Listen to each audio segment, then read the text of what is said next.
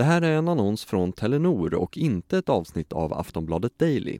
Redaktionen har inte varit delaktig i produktionen av innehållet. Välkommen till Nätsäker, en podcast från Telenor som handlar om hur vi kan leva vårt liv på nätet lite tryggare.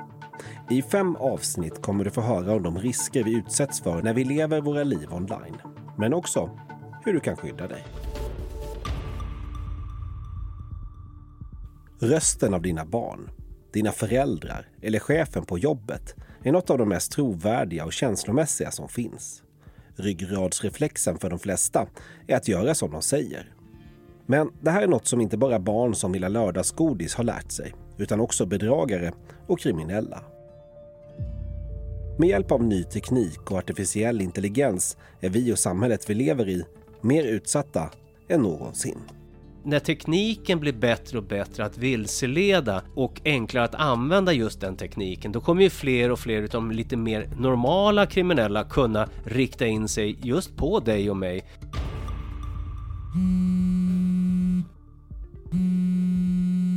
Tänk dig att du blir uppringd av ditt barn som förklarar att han har slut på pengar och behöver påfyllning på kontot, eller din chef som ber dig betala en faktura. Det är ett viktigt avtal och överföringen behöver gå iväg snabbt för att ni ska få in affären. Tonen i rösten är allvarlig och allt hänger på just dig. Vem kan du egentligen lita på? Digitaliseringen av samhället innebär oändliga möjligheter och utvecklingen går snabbt. Idag kan du göra saker med din mobil och dator som vi inte trodde var möjliga bara för några år sedan.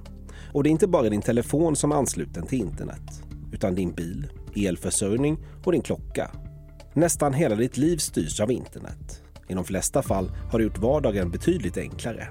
Men ett mer uppkopplat vardagsliv innebär också risker. Både för dig personligen, men också för samhället i stort. I Sverige är vi väldigt exponerade mot dataattacker. Vi är ett väldigt teknologiskt samhälle. Marcus Lundblad är cybersäkerhetsexpert på Telenor. En stor del av hans arbete går ut på att hitta svagheter i deras system innan datahackare hittar dem. Jag jobbar framförallt med vår proaktiva förmåga. Det vill säga vi vill försöka hacka oss själva. Genom att testa våra system på olika sätt. Bland annat så har vi ett bug bounty-program där vi förmedlar kommunikation genom en extern plattform med etiska hackare från hela världen. Och när de hittar sårbarheter så betalar vi dem upp mot 40 000 svenska kronor för en kritisk sårbarhet för att säkra vårt nätverk och våra kunder. Och de yttre hoten blir allt mer omfattande. Efter Rysslands invasion av Ukraina, där Sverige tagit tydlig sida i konflikten och Sveriges beslut att ansöka om medlemskap i NATO, har hackerattackerna riktade mot landet ökat med 40%. Och det handlar om astronomiska summor pengar. Enligt World Economic Forums senaste rapport kommer cyberkriminaliteten kosta världen 10,5 triljoner amerikanska dollar år 2025. När man tittar mot Sverige så är det väl mestadels DDoS-attacker vi ser i våra nätverk i alla fall. Tittar man på säkerhetsbranschen i sin helhet så är det väl fortfarande olika typer av intrångsförsök. Det kan väl vara de här ransomware-grupperna som försöker plantera bakdörrar liksom, i olika tekniska system, krypterad trafik, data för att försöka få någon slags utpressningsmöjlighet mot de här olika företagen eller privata personer. Där man sedan då kan på något vis få en lösensumma för att låsa upp trafiken eller datat i de här olika tekniska systemen. Hackergrupper har mycket att tjäna på att aktivt rikta in sig på svenska företag och privatpersoner. Och man använder sig alltså av olika metoder. Enligt Marcus Lundblad handlar det dels om att hackergrupper överbelastar kritiska servrar och nätverk med trafik för att slå ut dem. Det som kallas för DDoS-attacker. Men också genom att på olika sätt ta sig in i system och låsa känslig information såsom bilder, konton på sociala medier eller kritisk data för att företag ska kunna fungera. Och attackerna är effektiva. Enligt undersökningar som Telenor utfört förra året och i år är 10% av företagen beredda att betala en lösensumma. Och det är något som bekymrar Marcus Lundblad. Och det kände ju vi var lite oroväckande. Vi trodde inte det var någon i Sverige som hade kunnat tänka sig betala, utan man istället polisanmäler och försöker driva det liksom genom de rättsprocesserna som vi har i Sverige. Jag förespråkar att polisanmäla, det är ju det viktigaste. Och att man tar hjälp från de olika säkerhetsföretagen eller de tekniska produkter som finns för att försöka skydda sin IT-miljö eller de försäkringar som finns, att man tar hjälp därifrån istället för att skydda sig som privatperson eller sitt företag. Så vi lever alltså i ett mer uppkopplat liv idag, och samtidigt som den digitala vardagen blivit just vardag för oss ökar hoten från hackare som utnyttjar vår okunskap och rädsla. De senaste hoten kommer från kriminella som använder den senaste tekniken inom artificiell intelligens, AI. Genom att fånga några få ord av din röst från en video, det kan räcka med 3 sekunder av det du lagt upp på internet, så kan de snabbt lägga grunden för ett omfattande bedrägeri. Så att AI läser upp ett manus och kan begå bedrägeri mot både privatpersoner och företag. Och man kan ju liksom låtsas vara en högt uppsatt chef och begära ut saker från medarbetare till exempel. Och det är ju väldigt trovärdigt om det låter exakt likadant. Och det kan ju vara en privatpersons familj också där barnen liksom säger att jag behöver pengar, och så skickar man pengar. För att det är ju din son som ringer liksom, eller din dotter. Men så är det egentligen då en AI som är på baksidan och lurar dig helt enkelt. Vad tänker du kring detta? Nej, men det är väl en oroväckande trend såklart. Och det är ju jättesvårt att skydda sig mot egentligen. Ett annat exempel när kriminella tar hjälp av den senaste AI-tekniken är det som kallas sextortion, där vanliga bilder som profilbilder på sociala medier laddas ner och förvrängs till nakenbilder, berättar Marcus Lundblad. Man tar en bild kanske från någon pornografisk sida, och sen så tar man en bild från din LinkedIn-profil och så kopplar man ihop det. Och sen så skickas det ut till dig, kanske över mail eller på något annat sätt, och sen börjar utpressningen liksom. Och det kan ju vara jättejobbigt för en privatperson att det här händer. Men det är ju likadant där, man måste polisanmäla det här jättefort och se till att det stoppas på ett eller annat sätt och vara öppen med det, tror jag, för att är det inte riktiga bilder, men då är det ju ingenting som du ska vara rädd för heller att gå ut med antagligen. Samtidigt som bedragare utnyttjar ny teknik som metod för att lura oss, följer polisen noggrant det som sker.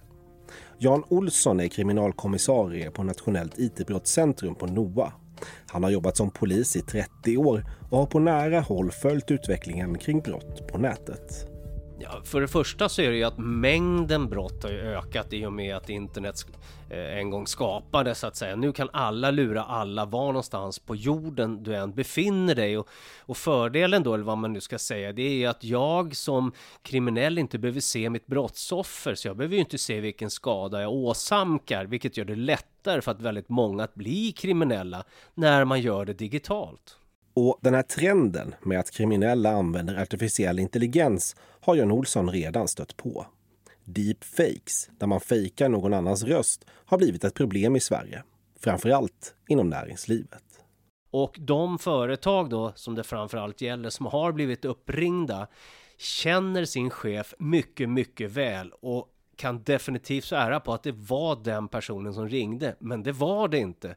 Och då är det ju ganska enkelt att förstå att det är väldigt lätt att man gör som ens chef säger när man är övertygad om att det är han, och därför kan förlusterna bli stora för de här företagen. Och den här metoden har redan utnyttjats för bedrägerier mot privatpersoner i USA, vilket gör Jan Olsson fundersam. Så jag är lite orolig att trenden är på väg hit snabbare än vad jag trodde från början. Vad tänker du kring att ny teknik öppnar nya dörrar? Alltså det är så, det ligger i sakens natur. Det är den andra sidan av myntet. När man digitaliserar och skaffar ny teknik så kan den också missbrukas av kriminella. I det här fallet så kommer det ställa stora krav på telefontillverkare och andra att de har operativsystem till exempel som omöjliggör eller gör det mycket svårare att använda deepfake som metod helt enkelt. För att vi kan inte gå ut och varna allmänheten med att om din bror ringer, lägg på luren. Det går ju inte, utan här måste ju produkterna göras så säkra så att inte det går att använda den här typen av digitaliserade kriminella knep för att komma åt oss och våra pengar. Enligt Jan Olsson pågår det en rad samarbete, både nationellt och med internationell polis, för att hitta lösningar på de här brotten. Och det är just mer samarbete som är nyckeln, säger han. Och internationellt är det här en stor fråga. Det samlas redan tankesmedjor både på Interpol och Europol och helt övertygad om att Apple och de andra också sitter och funderar på hur ska de motverka det. Jag vet telefonoperatörerna gör ju sitt också för att försöka försvåra för de kriminella. Så det handlar om precis just det. Att polisen i Sverige kan inte göra mer än en viss del, men tillsammans med övriga polismyndigheter världen över kan vi göra ännu mer. Men det krävs också att den privata marknaden träder in, och det gör de i större omfattning, och det måste ske att alla hjälps åt i hela samhället och globalt. Telenor erbjuder en rad tjänster för att öka din säkerhet online.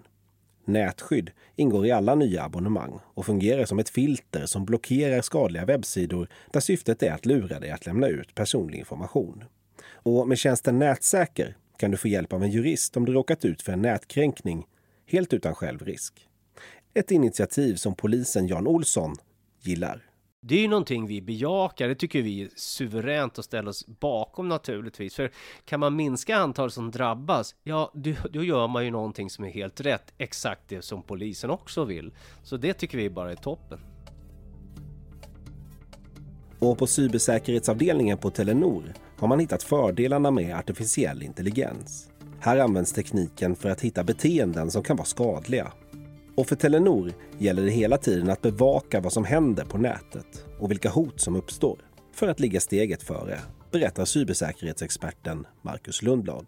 Vi jobbar ju också med vad vi kallar för threat intelligence, alltså hotbildsanalys, där vi har tekniska lösningar på plats som tittar på händelser runt om i världen. Är det pågående cyberattacker mot vissa specifika sektorer? Är det någon som pratar om Telenors varumärken i liksom darknet, olika hackerforum? Vi har ju själva, nu när Rasmus på Ludan var här och brände Koranen, så såg vi attacker från turkiska hackergrupper mot Sverige och svensk näringsliv. Och Telenor var på den listan. Så vi kunde ju väldigt tidigt själva gå in i de här olika öppna chattkanalerna och titta i realtid vad är det de håller på med. Och utefter det så gjorde vi ju olika typer av motattacker, blockerade IP-adresser som de kom ifrån eller blockerade olika typer av verktyg som vi visste att de skulle använda sig av så att inte de var liksom funktionella i vår miljö. Så hotbildsanalys är någonting vi jobbar väldigt nära och försöka titta på våra leverantörer, våra produkter och oss själva såklart. Och cybersäkerhetsexperten Marcus har några tips han vill dela med sig av. Det som gäller både privatpersoner och företag är ju att se till att ha en behörighetskontroll på sina konton. När det gäller företag så är det jätteviktigt att när en anställd blir anställd så har man kontroll över vilken behörighet den anställda ska ha.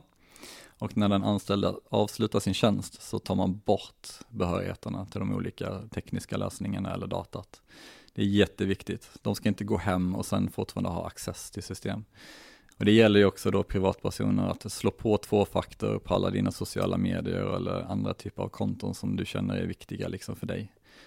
Som kan påverka dig på ett eller annat sätt. 2-faktor är jättebra för det innebär att du måste ha både användarnamn, lösenord och antagligen till exempel då en telefon där du får ett sms med en liten kod som gäller bara en viss typ av tid för att kunna logga in i de här olika systemen. Det gör det jättemycket svårare att knäcka dig liksom rent cybersäkerhetsmässigt. Mitt andra tips är väl att uppdatera mjukvara och hårdvara.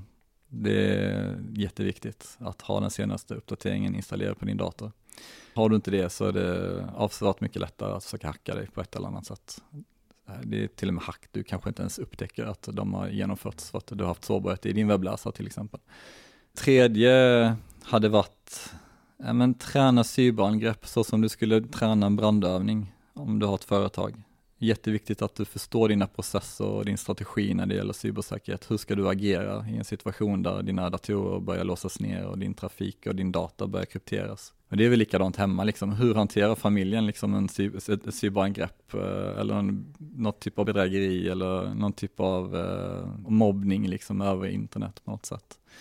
Försök ha en öppen dialog med barn kring sociala medier och vilka hot och risker det finns. Låt dem förstå att du kan prata med dem eller att de kan prata med dig när det gäller just utpressning över internet av olika slag. Och enligt Jan Olsson på polisens nationella IT-brottscentrum så gäller det att agera skyndsamt om man råkat ut för ett bedrägeri på nätet. Ja, har man blivit drabbad till exempel att man kommer på att oj, nu har jag fört över pengar eller oj, nu har jag lämnat ut min bankdosinloggning här till någon. Då ska man ju fort som öga att kontakta banken och försöka förmå dem att spärra och ta tillbaks pengarna som har försvunnit. Därefter ska man polisanmäla det här, för om de inte polisanmäler den här typen av brott, då finns ju inte den här typen av brott och då kommer vi aldrig kunna göra någonting åt den. Så ju mer folk anmäler det här, desto större är ju chansen att vi verkligen kan göra någonting och prioritera just den här typen av brott. Du har lyssnat på Nätsäker, en podcast från Telenor som handlar om hur vi kan leva vårt liv på nätet lite tryggare. Vill du veta mer om Telenors nätsäkerhetstjänster? Gå in på telenor.se/sakerhet.